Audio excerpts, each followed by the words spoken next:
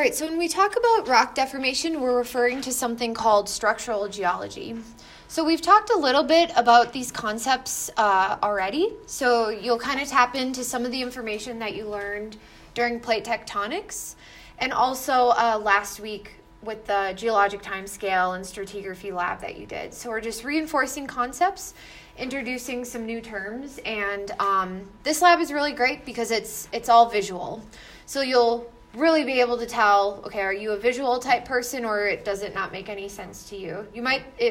You probably haven't done anything like this before, so hopefully you enjoy it. This is a picture of a rock. You guys have actually already looked at this before in the chemical sedimentary rock lab. This is a rock unit called the Castile Formation, and it's layers of gypsum and hydrite, and some of those brown ones are little grains of silt. As you're driving up to Carlsbad Caverns from El Paso, it's in between Guadalupe National Park and Carlsbad Caverns. You can literally pull over on the side of the road and see this stuff. It's really, really beautiful. But the reason why this is on here is you can actually see these little bends. These are called folds. And when you look at these folds, the ones that are making an A shape, that's referred to as the anticline. And then the ones that are making a U shape are referred to as a syncline. So those are two really important terms that you guys will have to remember for your final exam. Okay, so we're going to talk about how rocks deform. All right, this is a picture of a metamorphic rock, and we refer to this as a Z-fold. Can you guys see why? It's making sort of the shape of the letter Z. And this is an indication that compression or convergence would have taken place. All right, so structural geology is the study of rock deformation. There are two things that we refer to when we describe deformation. That's referred to as stress and strain. So those are two key words. This is already on Blackboard as well. It's already loaded. And then I'll upload the podcast after the lecture. All right, so what is stress? Stress is a force that is applied to a body or an area. So literally you can think of, okay, I'm going to push this table, and the motion or the action of me pushing the table is going to be the stress or the force. So pushing it. When we look at stress, it's actually divided into two different categories. You can have uniform stress. That's basically like if I were to push the entire table forward and it would all move forward as one cohesive unit. And then the other type of stress is differential stress. And that's like, let's say if I were to push one side of the table and only the side of the table would move, and then the other side of the table would be stationary. So that's the key difference between the two. If I need to slow down, let me know.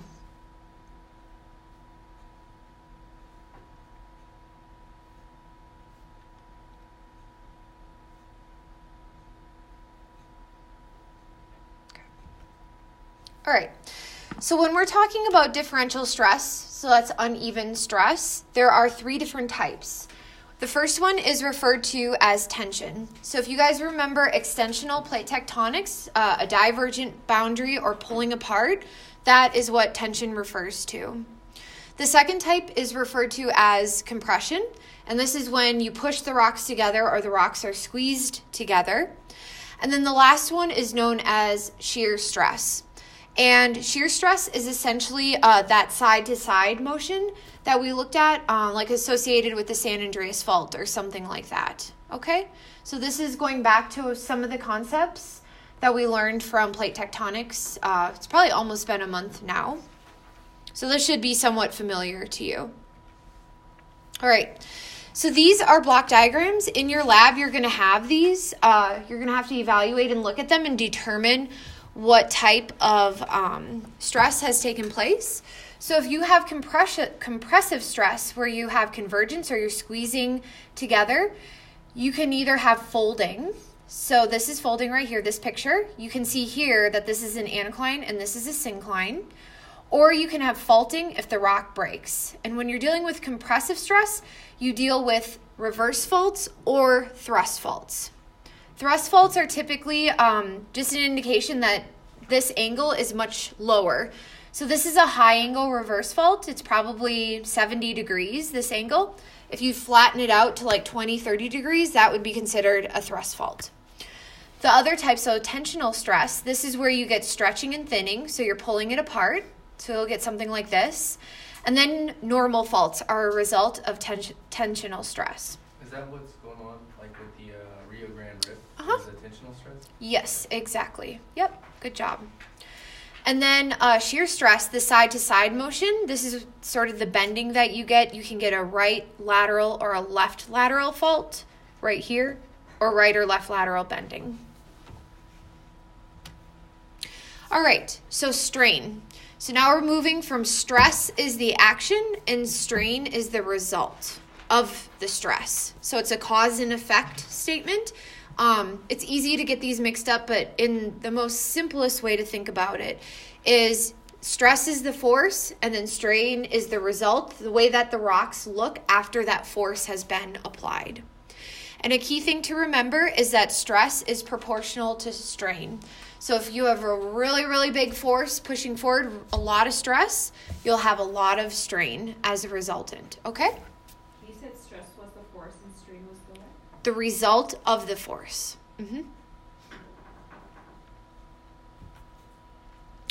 When we're dealing with strain, we have 3 different types of strain. So rocks will deform in 3 different ways. The first type meaning elastic strain. And the best way to think of this is if you have a rubber band, you can stretch out the rubber band, but the rubber band will go back into its original shape once you're done stretching it, once you're done applying the force to it. So certain rocks behave like that. If you think of the minerals lab, I wasn't here when you guys did the minerals lab, but do you remember like muscovite and biotite? Those are those really thin sheets that were somewhat transparent, translucent, and you could bend those around. That would be elastic strain. So you can literally bend the rocks. These typically tend to be really, really soft minerals. So you could be like talc or gypsum, although that's more on the plastic side. But muscovite and biotite are really good examples of elastic strain. So you can bend it around and it'll go back to its original shape. The second type of strain is when you have plastic or ductile deformation. So if you think of something like taffy, for example, and you can bend the taffy and it stays bent, that would be plastic strain. When you're dealing with brittle strain, that's when let's say you take taffy and you break it really fast, you try to bend it really quickly, or let's say the taffy is really cold and it breaks, that is brittle. So hopefully you can... It would be good to remember these terms, but hopefully they make sense. Is everyone pretty much on the same plate with that? Okay, good. Because it can be easy to get confused by some of this. Okay. So that's just the detail. Okay, so when we're dealing with whether something is, let's say, plastic strain or brittle strain, or even elastic to some extent, there will be some factors that will control whether a rock bends or whether the rock breaks. And those key factors are going to be temperature. The warmer that something is, it's more likely that the rock is just going to gently bend if it's warmer. If it's colder, it'll break. Same with time and strain rate. So if you quickly go in and try to bend a rock, it'll break. If you're really slow, like if you're really slowly forming a mountain belt, it's more likely that the rocks are going to stretch or bend and less likely that they're going to break in the most simplest way. And then lastly, it goes back down to composition. So what are your rocks made from? What is the mineral composition? Is there a high amount of muscovite, biotite, talc, fluorite, some of those softer minerals? They will tend to deform ductilely, so they won't actually break, as opposed to something like quartz or conundrum or like feldspars. Some of those harder minerals, those are going to always break. And then also the amount of water that's present in the pore space of your rock. So typically water acts as a lubricant, and if you have a lot of water with the rock, like in a shale, it's going to behave more ductily and it won't necessarily break and form faults. All right, so when we're dealing with brittle strain, so the type of strain that causes rocks to break, you'll have a fault. And you'll have 3 different types of faults. You can have a reverse fault or a thrust fault over here on the left-hand side. And then this is a picture of what it looks like. You can have a normal fault, so this is what we see in the Rio Grande Rift. And then you can also have a strike-slip fault, so the side-to-side fault. And depending on the orientation of this fault, which way it's moving, you're either going to have a right lateral or a left lateral. When you get to this question in the lab, if you don't understand how to tell the difference, I'll show you a really quick and easy trick of how to do that. But I'm not going to do it now. I'll wait for you guys to come on it for the lab, and then I'll show you how to do it. So you'll hopefully remember it forever. Okay, so plastic strain. The first type of plastic strain, so when we're in a convergent plate tectonic setting, or you have forces being pushed together, folding results. And when you're looking at folding, you can have an anticline, which forms an A, and then a syncline that forms a U within the rock. That'll be really important to know. The other type, when you're dealing with divergence, is stretching. So you're pulling apart. This is what the rocks will look like down here. And then when you're dealing with the side-to-side motion, you'll get shearing. And when you have shearing, you have really cool structures like this. So this would have been a square grain, and it's essentially rotated along the side because of the shear.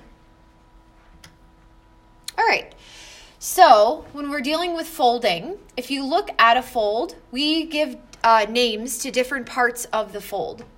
So if you have a symmetrical fold, you can draw a line down the center of fold, and that's called the axial plane. Well, it's not technically a line, it's a plane, a 2-dimensional surface. The line is referred to as the fold axis. When you divide the fold in half, you have a limb on either side. And this is considered just to be a regular, standard, horizontal, uniform fold. A lot of times when you're dealing with convergent plate settings, you'll have multiple folding events. So you'll form a fold, and then you'll fold that fold. So folding can happen in like 2 different events. A lot of times it happens more than that. What happens as a result is typically you'll get a plunging fold. So if you fold a fold, it could be a plunging fold. Or if you have a single event that has differential pressure. So if you're folding one area of the rock and maybe not as much as the other, you can have a fold that is plunging at something that's not horizontal. So you're actually, this picture right here is showing you it's 45 degrees into the ground from horizontal. So whenever a fold is plunging into the ground, it's not horizontal. We refer to that as a plunging fold. All right, this is an anticline fold. The key thing to note about an anticline fold, so there's 2 questions in your lab on this, is when you're dealing with the anticline, the oldest rock layers or the stratigraphy is going to be at the center of the anticline. So imagine that this would have been a hill, so a 3-dimensional hill, and then it got eroded away for whatever reason, whether it was the glaciers, it was a river, it was an ocean, a transgressive surface, whatever it may be.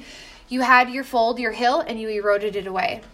At the center of your anticline, you're going to have the oldest rocks because of the law of superposition.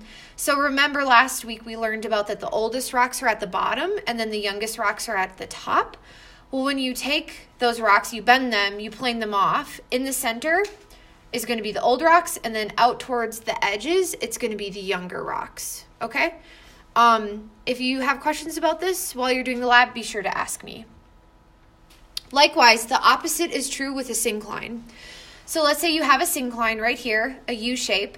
The youngest rocks are going to be located at the center of the syncline, and then the oldest rocks are going to be located out along the edges. Okay?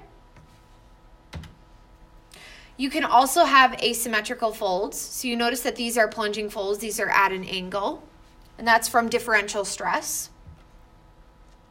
Here is an example of a fold in outcrop. So you can see here, this is this dashed line is the axis of the fold right here. So you're going through the center of the fold. You have a limb on either side. Is the limb just the middle layer? Or would it be each of the layers? It's all the layers together.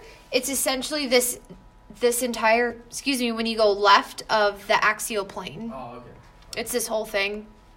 And then the second limb is when you go right of the axial plane. Yep. You can also have overturned folds. So these are just when your anticlines and your synclines are really, really slanted. That would be an overturned fold. Okay, we already spoke about that.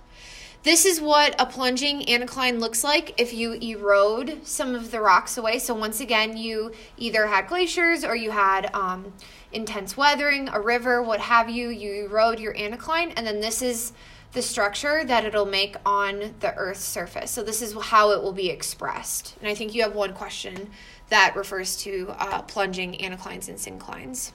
This is what the syncline will look, the rock patterns will look like on the surface.